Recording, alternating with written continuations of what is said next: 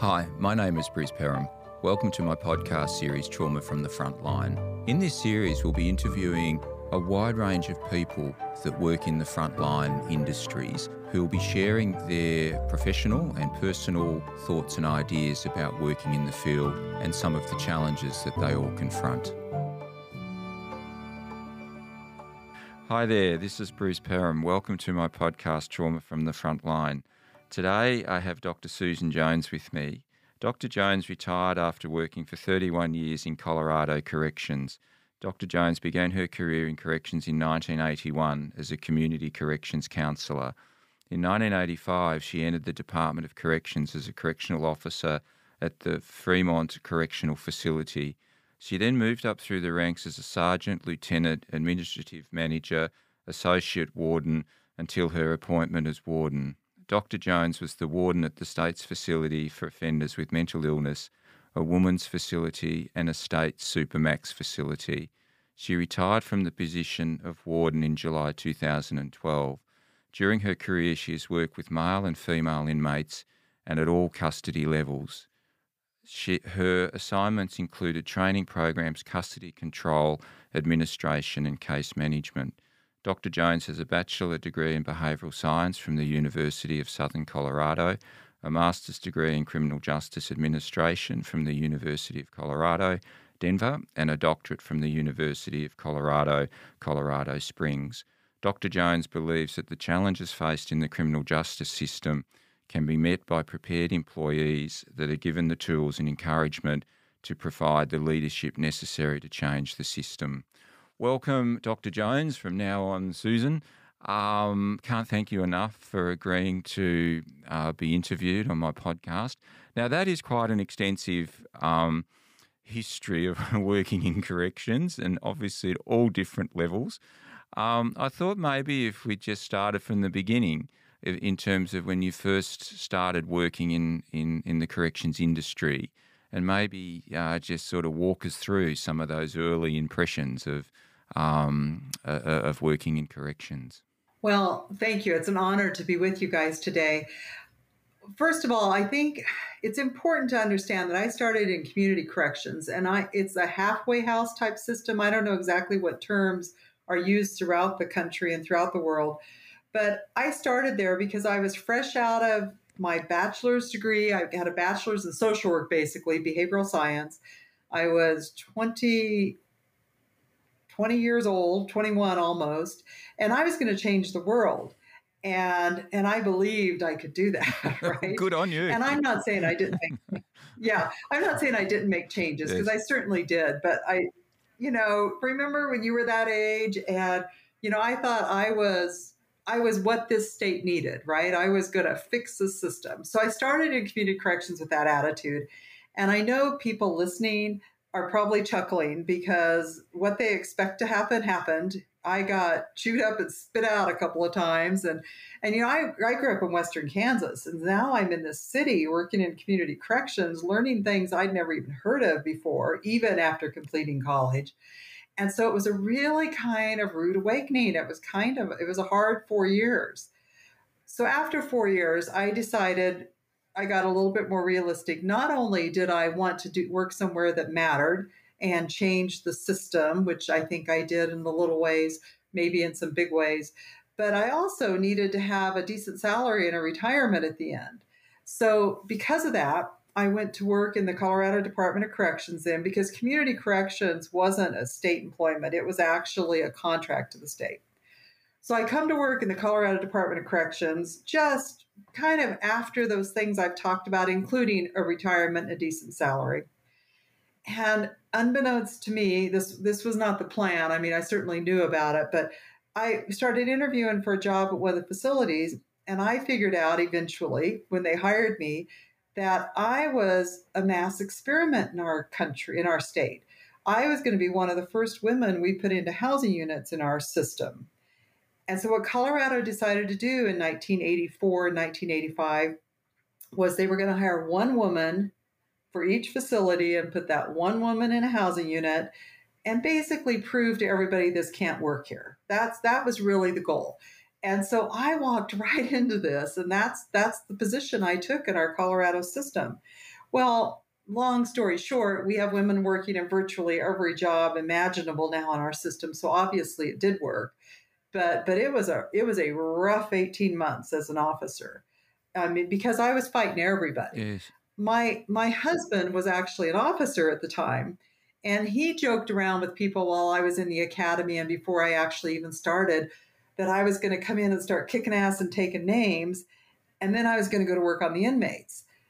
And that's kind of what happened. There was so much resistance to women going into this last holdout place in our system, the housing units, that like I said, it was a rough 18 months as an officer in those housing units.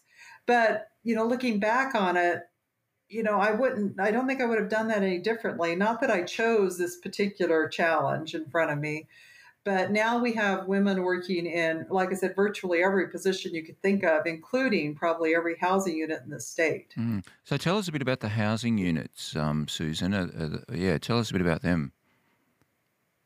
Well, sometimes they're called cell houses, cell blocks, where the inmates actually live, where they dress, where they Right. shower. Up until that point, women were allowed in a few positions, quite a few positions, but none of them were in those kinds of areas. We had women on the perimeter, in the visiting rooms, and control centers, that type of thing, but not in that last piece. So now you've got women coming in and working in those areas. And of course, we made some changes with privacy screens and that type of thing. But like I said, it was tough. It was Yes. really tough for a lot of people, Where did including me. where did the resistance come from? I mean, what was the nature of the resistance to women being in those positions? Well, the resistance came 90% from the staff and maybe 10% from the inmates. The inmates didn't like it either, obviously, at first. And then they figured out it wasn't that big of a change, really, from what they were used to. But the staff were really resistant to this because until this point, and each state that went through this, the same kinds of stories you'll hear, up until this point, women were officers, and they were being paid as officers because the Equal Pay Act was already on the books. Mm. But they were really second class, and they didn't have the promotional opportunities in front of them because they didn't have the experiences that everybody else had. So now we've kind of done this huge step towards leveling this playing field, and it changed our system pretty dramatically. I had a sergeant on those first nights on graveyard shift during the night shift in that cell house. A sergeant in a control center called me. He had been on his days off, or maybe he was on vacation the first week I worked there. He calls me up and he says, and I'm not going to use the profanity he used, but there was a lot of that. He just really wanted to make sure that some of the rumors were true, or actually, he was hoping they weren't. He wanted to know if it was true that I had worked in community corrections. So I had 4 years of corrections experience, right? Mm. He wanted to know if it was true I had a master's degree in criminal justice. And he hung up the phone. And so I called him back and I'm like, what is your problem? And he goes, oh, well, they're just saying we're all going to be working for you one day, and string of profanity about why that wasn't going to happen, right? Wow. So there was a lot of fear.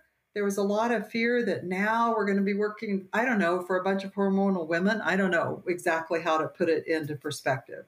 But so it was that kind of hurdle right from the beginning. And that was tough on all of us. It was tough on me. It was tough on my husband. And it was tough on a lot of my friends that we had, both in the system and outside of So it. in some ways, was that how would you put it? A challenge to the status quo that Oh, the prisons had run, and often it's referred to here as the boys' club, but that the prisons had been run in a certain way, and that some people like yourself were a threat to that. absolutely. Absolutely. It's exactly what it was, the good old boys club. If I can do the same job they can do, then it almost took status away from some of the men I worked with. Not all of the men. Lots of the men I worked with were great. But the resistance, it took status away from them because this job can be done by a woman. And then, oh my gosh, I might do it differently and get the same or better results. Yes. And that was the real challenge, if you will. Then I just go on a little bit further. I was only there 3 or 4 months, and I was there almost a year, and I took the next promotional exam, which was for sergeant. And I had just gotten out of a master's program, right? Written test, reading, that comprehension comes really easy to me, right? So this written test for the sergeant wasn't very intimidating to me, right? Well, so I go into this room with 200 or 300 people, and I end up coming out in the top 3 in our state. And when that happened, it was really kind of a shock to that pocket of resistance still.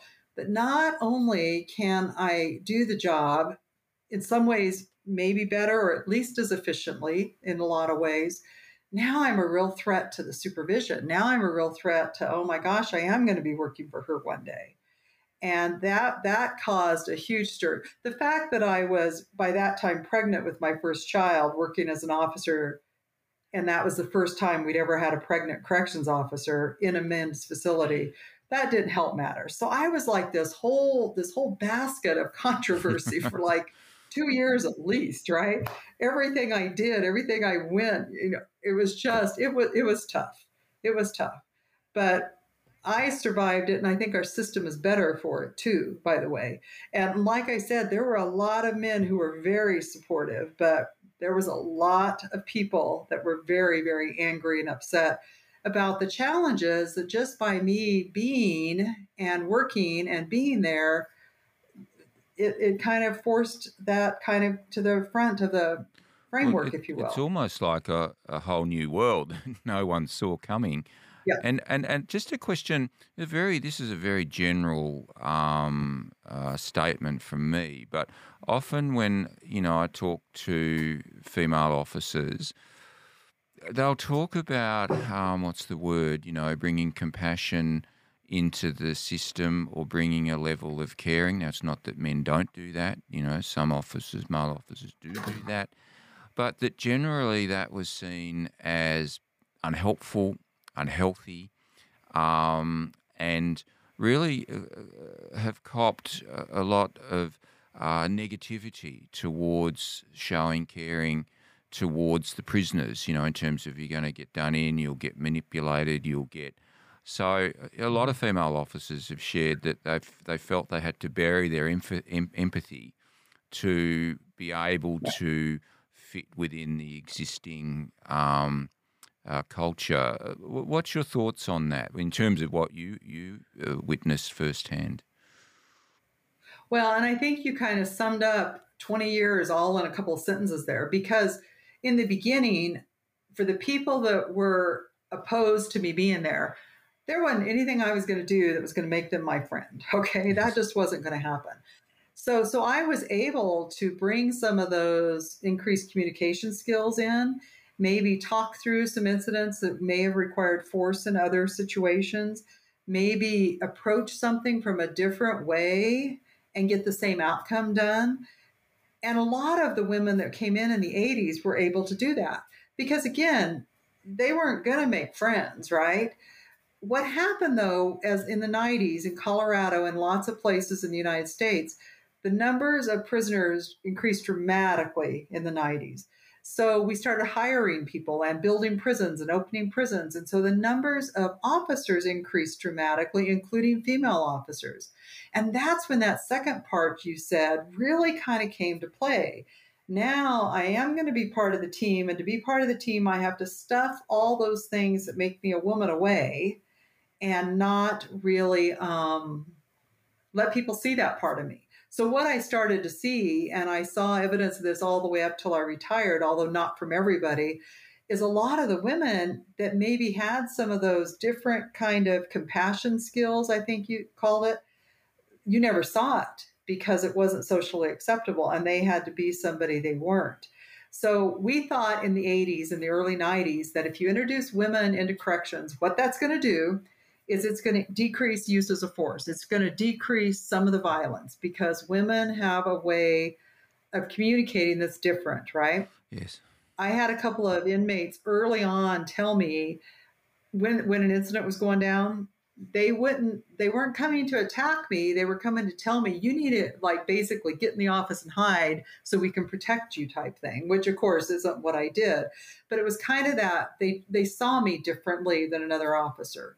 In the 90s and especially in the 2000s, now we have officers, men and women, they're acting alike. Women, like I said, are kind of stuffing some of those skills, and we have men that are great at some of these skills, and they certainly stuffed them. And so it became like it didn't even matter that we put women in. It was just another body kind of thing. And I don't want to make it sound disrespectful to the people working there, but the culture was so intense Yes. that we had to, in a lot of cases, we had to pretend we were someone we weren't. Yes, and look, it's interesting, Susan, that, it certainly has happened here, that move away over the last 20, 30 years from physical force being the way to run a prison to having to do things very differently. And the emphasis on communication and communication skills has certainly happened here, and it's been challenging, because a lot of officers haven't grown up with or needing to communicate, and so I can really understand how people coming into the system maybe with more skills in that area would be, in a way, it's turned out the way to go. It's more about communication now than anything else. But it's still in its infancy, isn't it? It's still, that culture here is still very strong about that you don't show emotion, you bottle it up, you plough on. And so what as things evolved for you, in particular, I'm interested in your thoughts around the mental health of officers and that sort of exposure to trauma, which is so inherent in what you do. Well, right. And every time I talk about trauma, I have this little ball on a string I use. And I let the ball go from one side to the other, like the pendulum that we've all heard about, right? We go from rehabilitation all over to punishment, and then we come back to rehabilitation, and this ball just does this continually. Yes.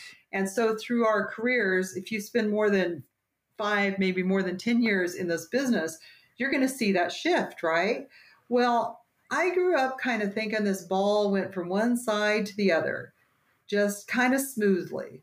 Well, what I know now is this ball doesn't go smoothly at all. Every once in a while, something comes in, whether it's a lawsuit or inmate advocate group that's really powerful, whatever it is, and it kind of kicks that ball, and all of a sudden we're slamming it to the other side.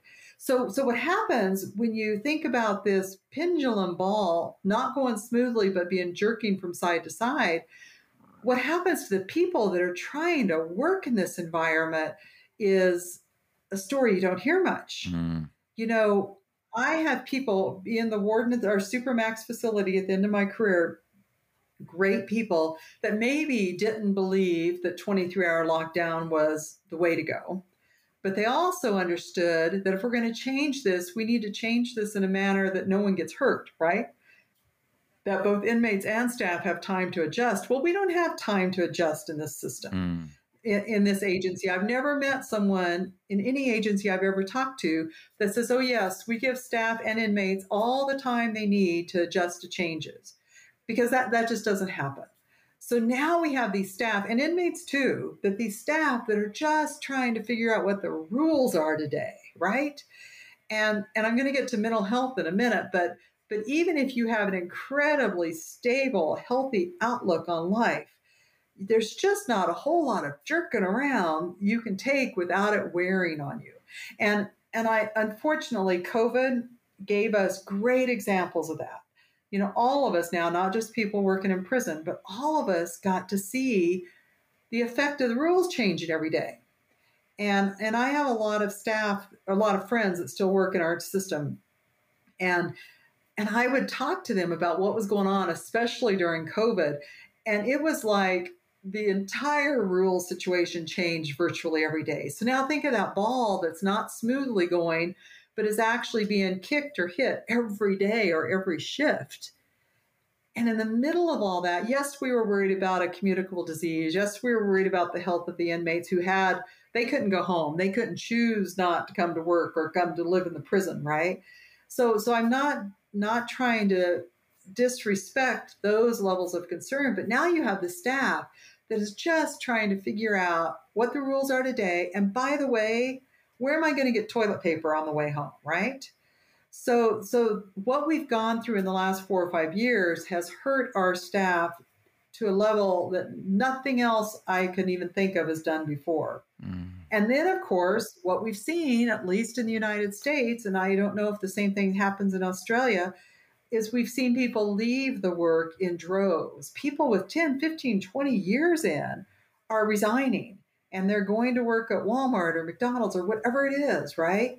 So now you've got all this experience going out the door in numbers we had never seen before.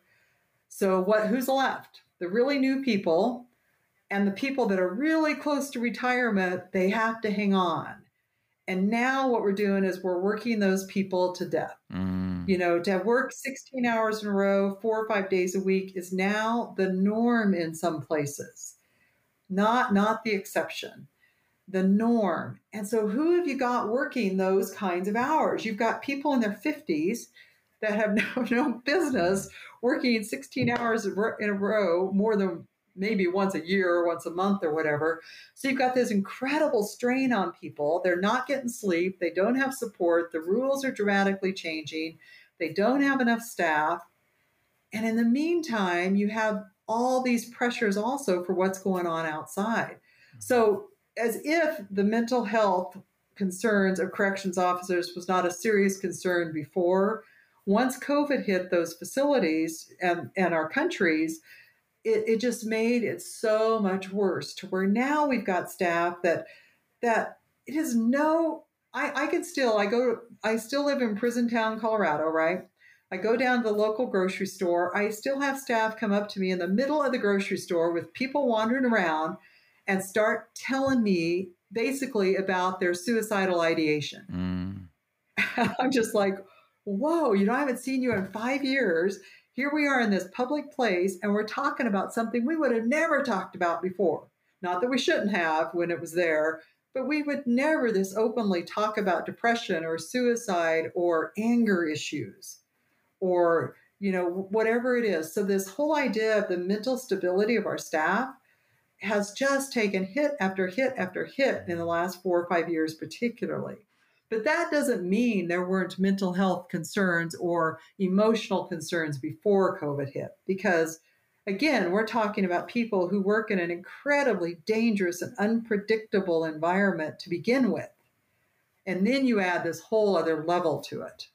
So do you think, Susan, that, in a way, everything you've said has got a lot of validity here? And a couple of questions. Do you feel that the authorities, prison authorities, recognise that currently they're on a road to nowhere, that you've got your experienced officers leaving, and I think that's pretty much the same here, that have had enough, are burnt out or correction fatigued. No one can really argue over the last 20 years they've had adequate support or anywhere near adequate support for the level of trauma exposure. That COVID just came on top and people just started to think, okay, there's other things to life out there other than doing these. Right. And then to overload the staff that are left, is there an awareness around that this is a crisis, that this isn't going to resurrect itself? I just want to add one more thing. You talked about overloading the staff. The other thing we did in this country and many agencies in the beginning was we dealt with the staff shortages by locking inmates down. We took away programs, we took away volunteers, we didn't let them out of their cell unless we had to, kind of thing. And so that created this whole other crisis, if you're brewing, because inmates that have earned that kind of freedom now had it taken away overnight. So you've got these two competing crises, if you will. So back to administrators, do they know they're on a road to nowhere? I have got to tell you, and all the people I run into in town, I can't tell you the last time I talked to anyone that I would call an administrator. But I don't know if I would love to talk to him or it'd just be too depressing. I'm not sure which it would be. But I can't even imagine if I was still at work. I always tell people retiring when I did was one of the 2 or 3 smartest things I've ever done in my life, right? Getting out before COVID, for instance, was brilliant on my part. Of course, I didn't see that coming, obviously. But this idea that we're trying to run a facility, when I was the warden, when I was an associate warden, I thought we were going somewhere. I thought we were doing positive things and keeping staff safe and making inmates for the future, and maybe they won't come back to prison. And I believed that kind of thing, right? Even as the warden of Supermax, I believed that was the goal, and we should all be kind of going that way. I can't even imagine what administrators have to be feeling now, because there's nobody at the helm of one of these places that has to believe what I just said. I mean, just based on the hundreds of their employees I have talked to over the last several years, they can't believe that, right? Now, I'm not saying they don't make it sound good, because I've seen the news reports, and whenever we get a new executive director for the state or a new governor, the rhetoric is still there, but they can't actually believe that's what's going on inside their institutions because the resources aren't there. I talked to an officer. This was before COVID hit, so just put that in perspective. He had just finished the corrections fatigue class, and I was doing coaching on the phone with him. And in that agency where he worked, they were working massive amounts of overtime 2 or 3 years before COVID hit. And he had told me on a previous phone call that and he's in his 50s, he was like 52, right? He normally worked 2 double shifts a week and one of his days off, right? And he was living well on all this overtime pay, and he was actually putting his kids through college debt free. So he was happy about that. But he told me, he goes, I'm going to have to cut back because I can't keep doing this. And I'm thinking, yeah, I would think so. But then, so we had a week in between our phone calls, and he put it off a week, and he calls me and he said, I had to reschedule our appointment because they sent me to a class to be an instructor for trauma-informed care. And he goes, I'm so excited because we're going to implement trauma-informed care here. And I just started laughing. I said, no, you're not. And he goes, no, we are. And he told me everything they were doing. I said, okay, I believe you got a grant. I believe you sent staff to training. I believe you changed the policy. But there's no way your staff that's working in excess of 50 to 60 hours a week is going to implement trauma-informed care practices. They can't. Because, and this gets to the trauma you wanted me to talk about, when you're dealing with trauma yourself, which is perpetuated and made 100 times worse by lack of sleep, right? Mm-hmm. And I'm talking serious lack of sleep. There is no way you can then be part of a solution to help people work through their trauma. It doesn't work like that. Human beings don't work like that. When you're in survival mode, which is where a lot of these staff are, every traumatic hit they take, whether it's with their family or at work or organizationally, maybe it's about the overtime, which in my opinion, working 60, 70 hours a week, week after week after week is trauma in and of itself, yes. Right? So there's no way we can help other people fix their trauma when we're in survival mode. It just doesn't work like that. No. And that gets back to my social work beginnings, right? Because we can't get there when our staff are in the middle of dealing with trauma. And then you throw in the violent episodes, the violent incidents, the near death, the threats, all those things, maybe the threats to their family even, it just exacerbates the whole thing. Well, and so to go ahead. Sorry, Susan, I didn't mean to do that. I just got excited at a point you made. But yeah, look, it's one of the things that in the book I wrote, Code Blue, it picks up that issue of we have enormous expectation on correction officers to be role models, to be mentors, to play a key role in assisting prisoners not to reoffend, and yet they get traumatised by those people. And so I can't think of a context where I can go in and be a positive change agent if I'm under threat constantly by the people I'm trying to be a change agent for.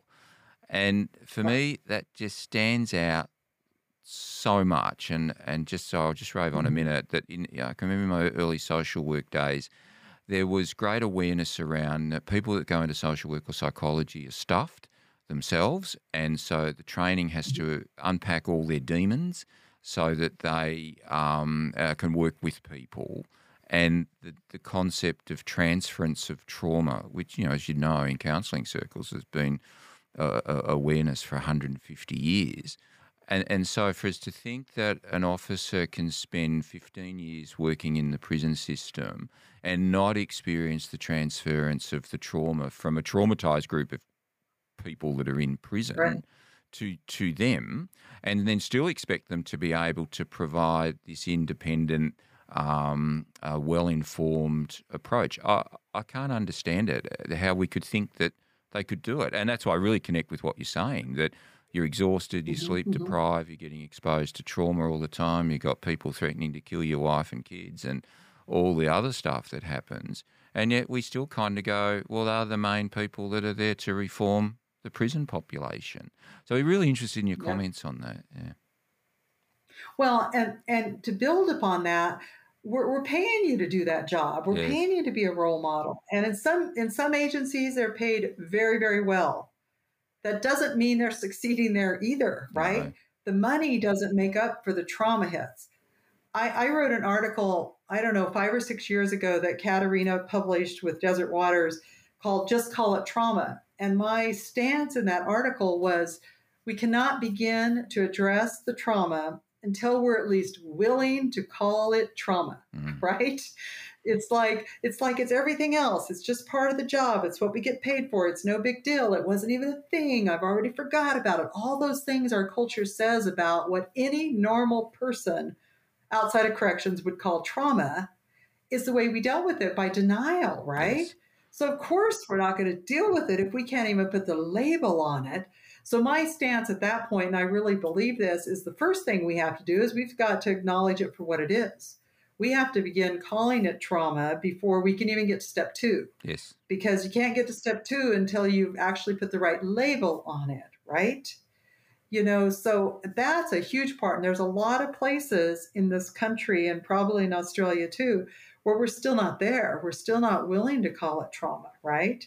We're not willing to label it, because when you admit something's traumatic to you, that means you were vulnerable. That means they got through your outer defenses, if you will, Yes. right?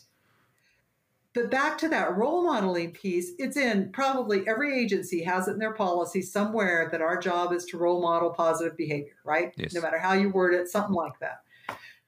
Again, you cannot begin to heal or help other people heal or see a different way if you can't keep your eyes open, if you can't keep focused, if you're worried about being physically assaulted, if you're worried about getting feces thrown on you, if you're worried, whatever it is. And all those things we have normalized in our business as being no big deal. That's what you get paid Yes. for. It's really not that big a deal, right? And one of the other things that happened in my career that shaped who I am a lot was I was in my mid 30s.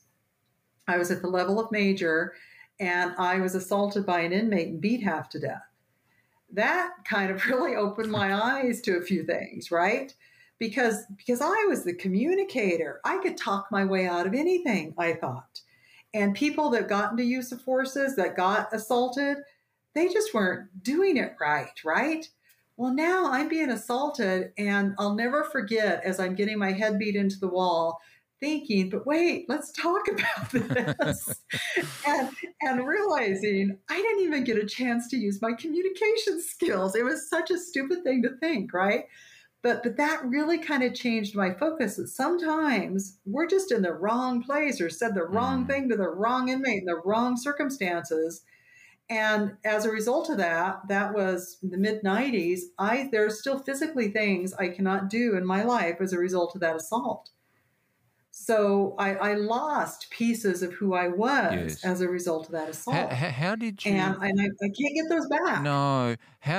Susan? How did you sort of process that? In a way that is almost the brutality of reality of that. Here's your situation that you didn't even get an opportunity to try and communicate, through.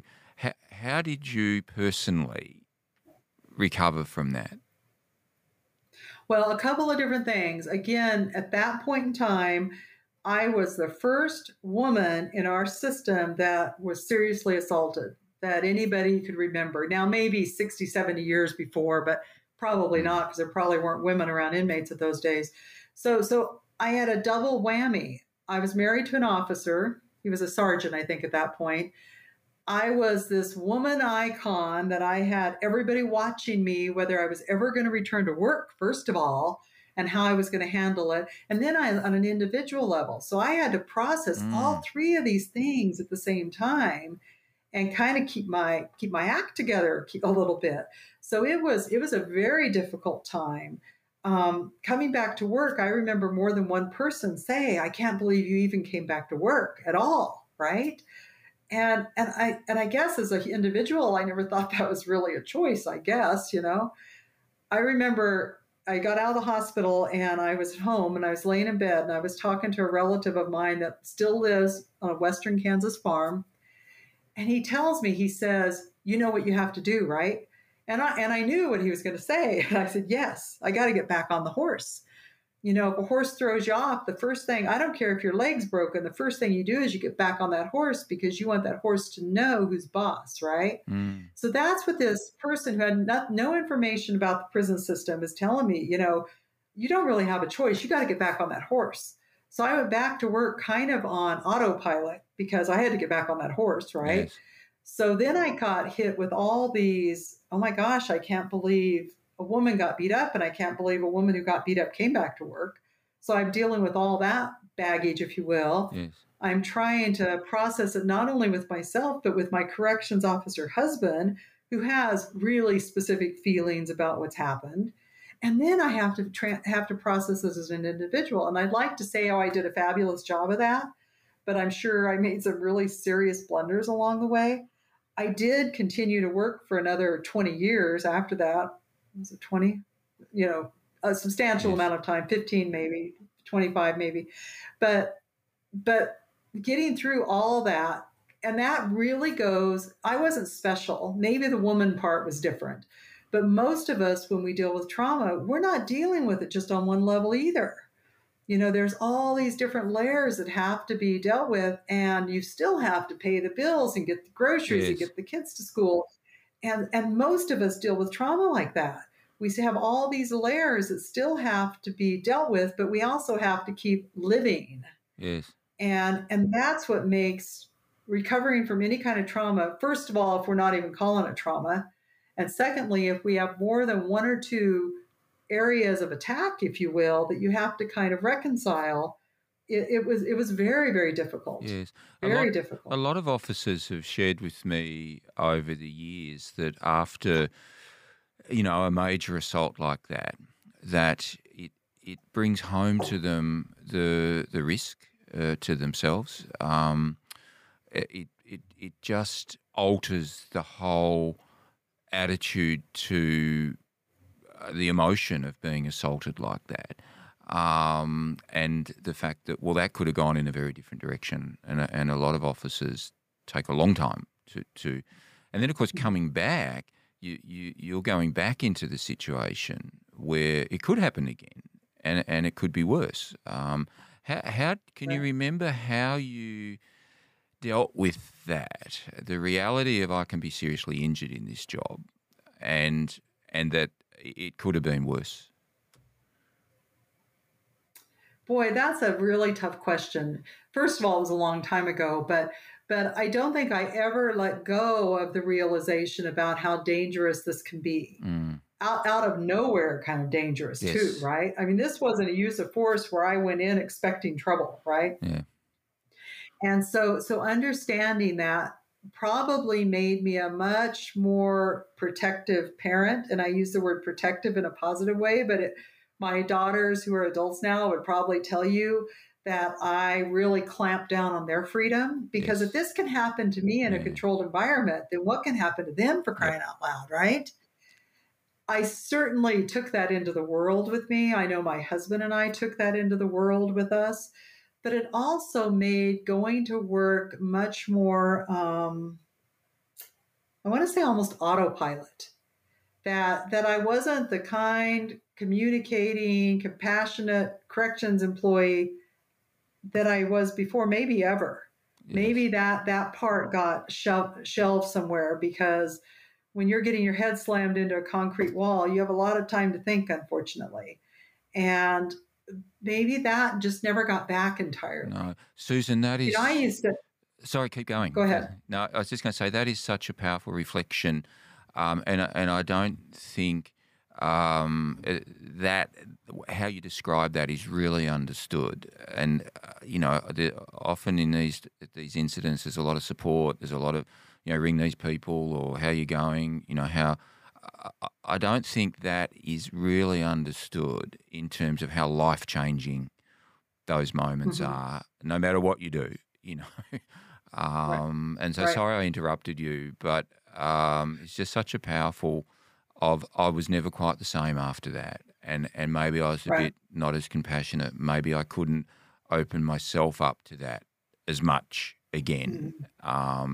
It, it, You yeah. know, we were just in the beginning of our CISM team, our critical incident response team, built on that Mitchell model, right? Mm, And so we did a CISM debriefing with everybody that had anything to do with this incident.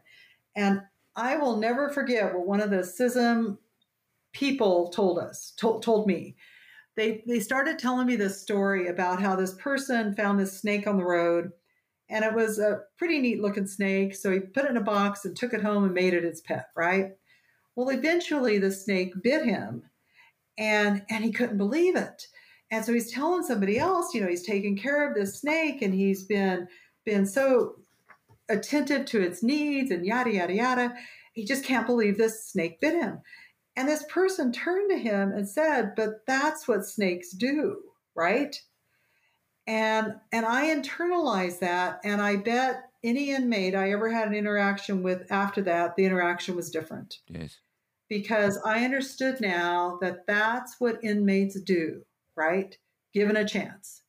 Now, obviously, that isn't where we want our correction staff, right? We don't want our correction staff categorizing all inmates as capable of unprovoked violence at any time. But to think they aren't, we're kind of fooling ourselves, maybe too, because I wasn't prepared for that, not in the situation where it occurred. And so I don't think I was ever as open with inmates, certainly after that.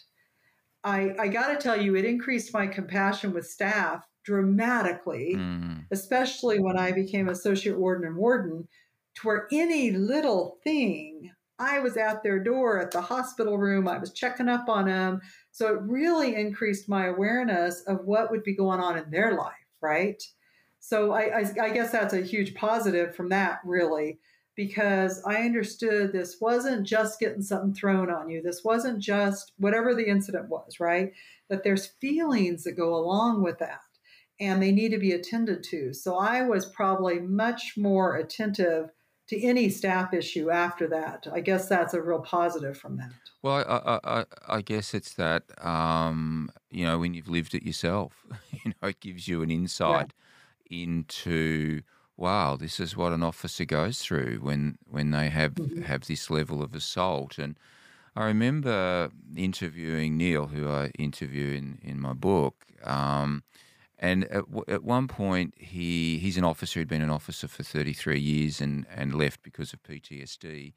And he talked about after he'd been seriously assaulted by a prisoner, and that I think he was back at work, and he said, I was just screaming. I was just screaming at the bip, bip, bip, bip pricks that I've got in my prison.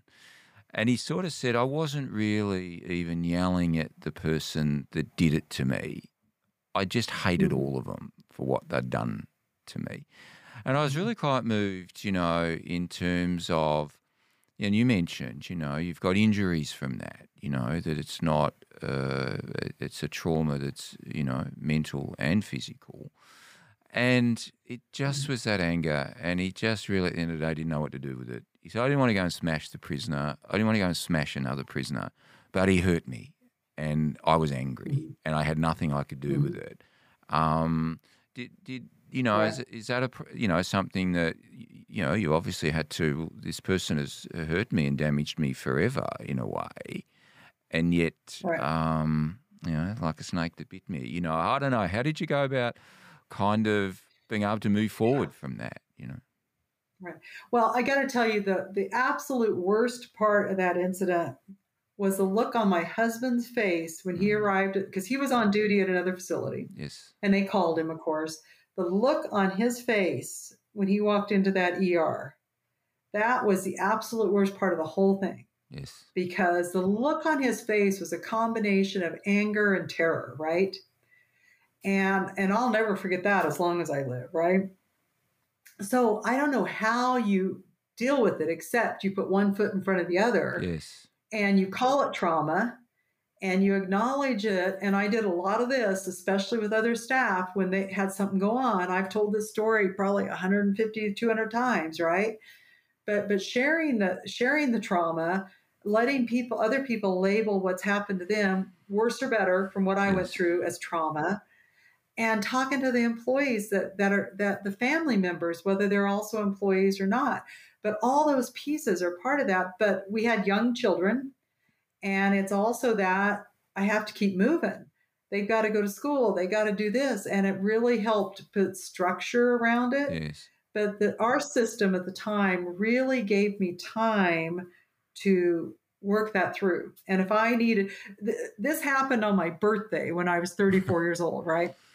And so for 10 years, I refused to go to work on my birthday. And they kind of let me get away with that. And I think they even paid me for being there on my birthday. I think I told them I'm not coming to work and I'm not taking leave. So you figure it out, right? So they kind of gave me some of that support to kind of work through it, even a couple of years later.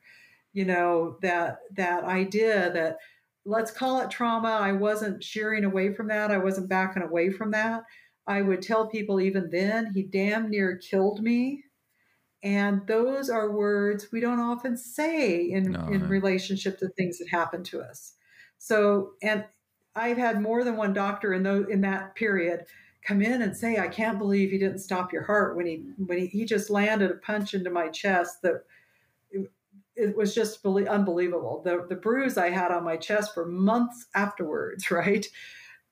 Doctors I'd see 2, 3 weeks later, I can't believe it didn't stop your heart, is what they would say. Or I mm, can't believe he didn't kill you, that type of thing. And so I started using those words when I talked to people about it. And what it did is it kind of put it in perspective to me. I wasn't diminishing it. Something bad did happen, mm, and really encouraging other staff that then to start using those words.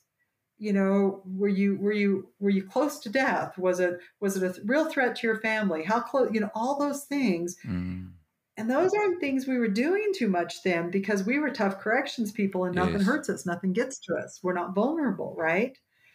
And we can't have it both ways. We can't have it, we're not vulnerable, nothing gets to us, and he damn yes, near killed you type thing. yes, You can't have it both ways. So you kind of have to pick a side kind of thing. yes, And again, getting back to just even labeling it as trauma, mm, as a traumatic event, is a first step we have not accomplished everywhere yet. yes. And that it can happen to you. It can happen to the person next to you. It can happen to anybody. Right.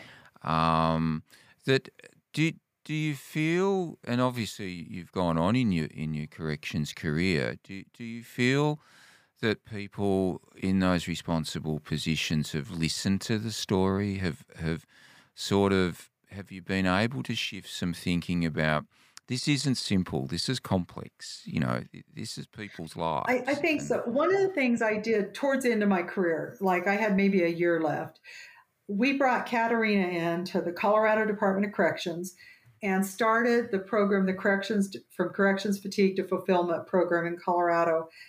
And the very first thing we did is we got all the management level staff, over 100 people in one room with Katerina to start this, to kind of kick it off. And I was really worried about it. I'm thinking, this is never going to work. This is going to be terrible, right? And she had a way of kind of cutting through that And all of a sudden, practically just about everybody in the room, probably 98% of the people in the room, had been officers or teachers or nurses or first line people, right, in our system. And she was able to get to that and start reframing the words they were using about stuff they had endured. And I think it was a great way to kind of make it real. We kind of took off our intellectual management hat that it was something we just have to implement and deal with for our staff. And we started basically, we have to implement and deal with it for you, for the management first, before we can even go to the officers, right? And looking back on it, it was brilliant. I don't know whose idea it was to do that. I'm sure it wasn't mine because I thought it was a terrible idea, right? Because I thought this is going to end in disaster, is what I thought. But it didn't. And I think it really kind of peeled, like peeling an onion almost. Yes. It kind of took that first layer off to where we could actually see what we're talking about here. So now you've got these management level people leaving the room saying things like trauma, yes, saying things like unintended effects or lasting effects or skewing my worldview or whatever piece of it is, right? Maybe even using the words corrections fatigue for the first time in their career because they hadn't heard it before. yes. This was pretty early on in Katarina's work in this area. And so I think it kind of changed how, for at least that group of people, that group of management staff for several years, it kind of changed how things were dealt with, the way we talked about it. Yes. And I'm a big believer the talk has to come first, right? Yes. You have to start changing the way we talk about it before we're going to change anything else. Yes. And I've used that in a lot of different areas and corrections, but this is probably one of the most important ones. I actually have other staff at my rank. I'm now probably at that point, I think I was a warden. Yeah, I would have had to have been a warden. I have other wardens now talking about traumatic events of their past and using those terms, right? And that was a huge beginning. I don't know that culture shift is still in effect in the Department of Corrections in Colorado. I don't have any reason to know one way or the other really with that, but it was a huge starting point. And I think we've got to start, even if we don't believe it, we've got to start talking it. We've got to start saying it, because otherwise we're never going to get to believe. And I guess it's the connecting with the emotion of the experience that all officers go through. And I've only ever had one prison take on the correction fatigue training. No one else will look at it. And it was interesting to have the experience of delivering it. And it was a rural prison, and I think I did about 4 sessions. And they were all senior middle. They weren't leadership, but they were middle officers that had a lot of officers under them. And out of the 40 or more officers that did it, I forget where, but in the evaluations, all of them put themselves somewhere on the correction fatigue continuum. Somewhere, all of them. Right. Not one said, no, I don't think I experience any trauma. And that really came home to me, but then no one's talking about it. No one's talking about emotional reactions to these things. And even at times when, as you know, you're very emotional, traumatic situations where you're not physically in danger, but you're witnessing some pretty horrendous stuff. And it's just not talked about other than at critical incidences. The other piece of that's kind of missing, and Katarina and I have talked about this a little bit, although we haven't got there yet, is the retired people. What I have seen, because now I live in a community with a whole lot of retired corrections people in addition to people still working in corrections. There's no social group I'm in that doesn't include somebody else that's retired from corrections, right? And to listen to them processing out their trauma years later, where there isn't the threat of being felt less than or being judged, or not a big threat, right? That's been the real amazing part, the real eye-opening part to me, because they've got nothing to gain or lose now, right? And to have people start talking about how they still, when they go by the prison complex, their gut tightens. Or how we just had an escape the other day. He wasn't out very long, maybe 6 hours, so he wasn't a particularly good escapee. But we just had that in this town, right? And people talking about that pucker factor, we call it here sometimes, oh my gosh, when I heard that report or that whistle blew, or when I saw the search team, it took me back to whatever. And the stories come out.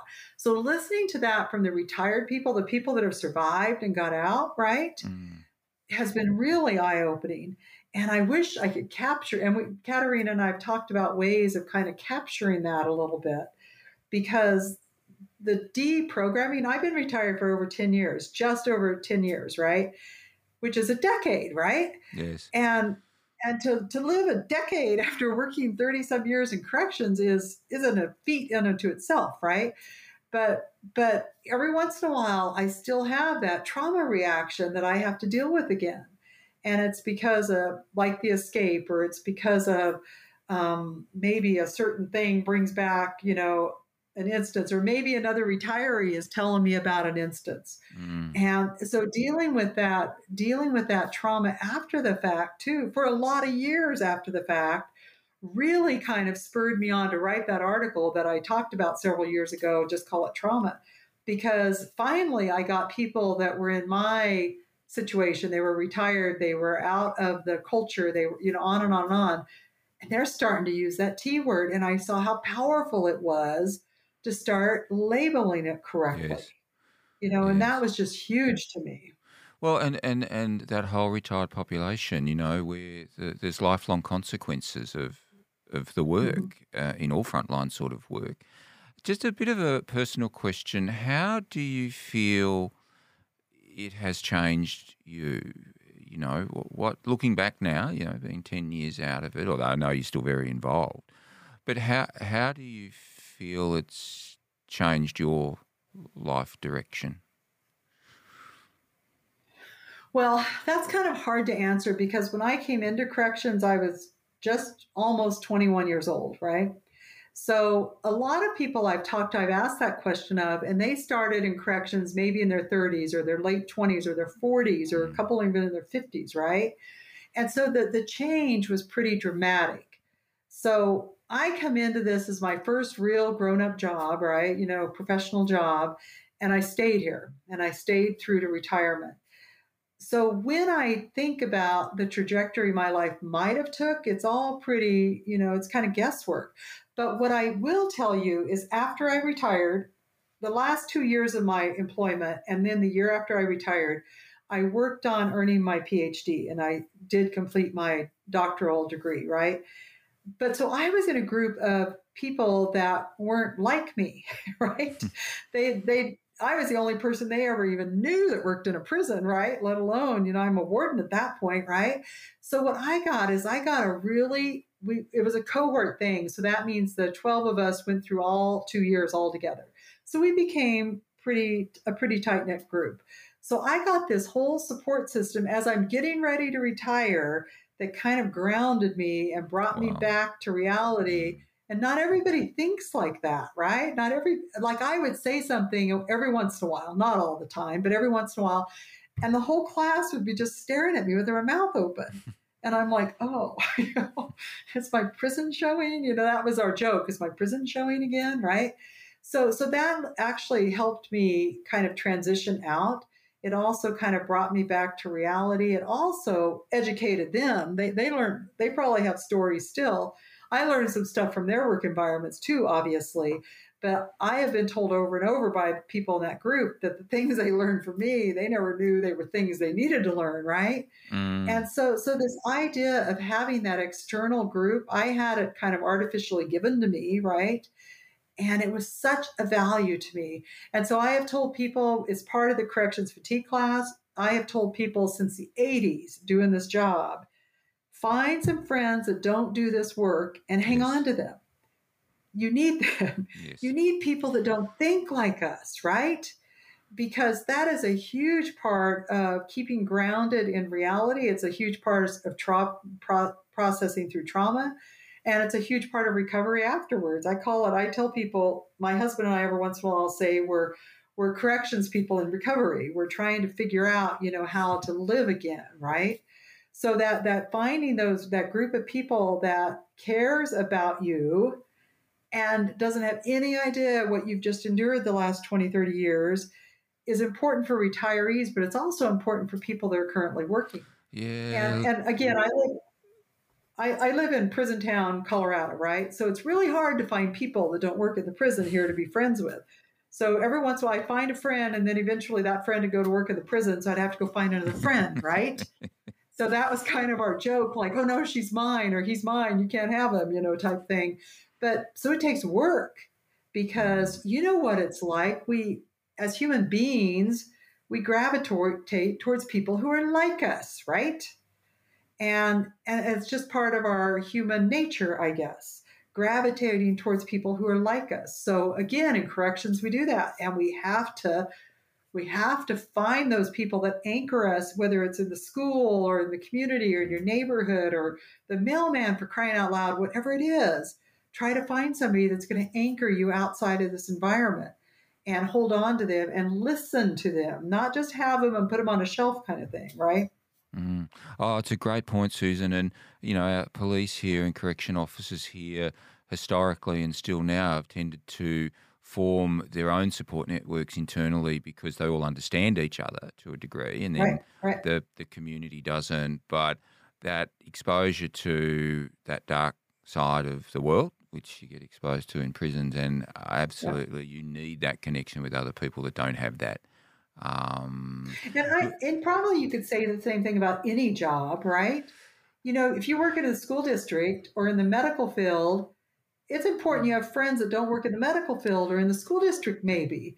But of course, the risk is so much different for our correction staff. Well, and because the thing that hits me all the time, because I don't work in a prison, I just go in and out of them, is they're locked up environments. They don't go out for coffee together, they don't go and have lunch together, they don't go to meetings, they don't go into the city to attend anything. They just go to work and they're in the prison the whole day or night and never. So they don't mix with other people from other industries. They don't. Right. They only mix with each other. They go to the bars. They go to the bars, right? Yeah. Look, Susan, we'll draw it to a close. I can't thank you enough for sharing your experiences, and there's so much in this conversation that we've had that is so relevant. And, my wish really is that through the podcast interviews I'm doing, that we just start to create awareness of the need to discuss these things. We need to talk about the impact on officers. We need to look at if we change their jobs and it elevates the element of risk to them, what does that mean? And it's just at that grassroots level of how is this impacting on you and what can we do to respond, which you've done in spades in your work, and it's just the way to go. Can't thank you enough. It's been an absolute delight talking to you. Thank you very much. Thank you. And so you have it. We're in the morning, you're of an evening, so you have a great evening, and I will certainly keep in touch. Thank you. Thank you. Goodbye. Good on you, Susan. Bye. Thank you for joining me on this latest episode of Trauma from the Frontline. If you are enjoying this series, please make sure you follow us on Spotify or subscribe on Apple Podcasts. And if you find this information valuable, we ask that you rate the show 5 stars.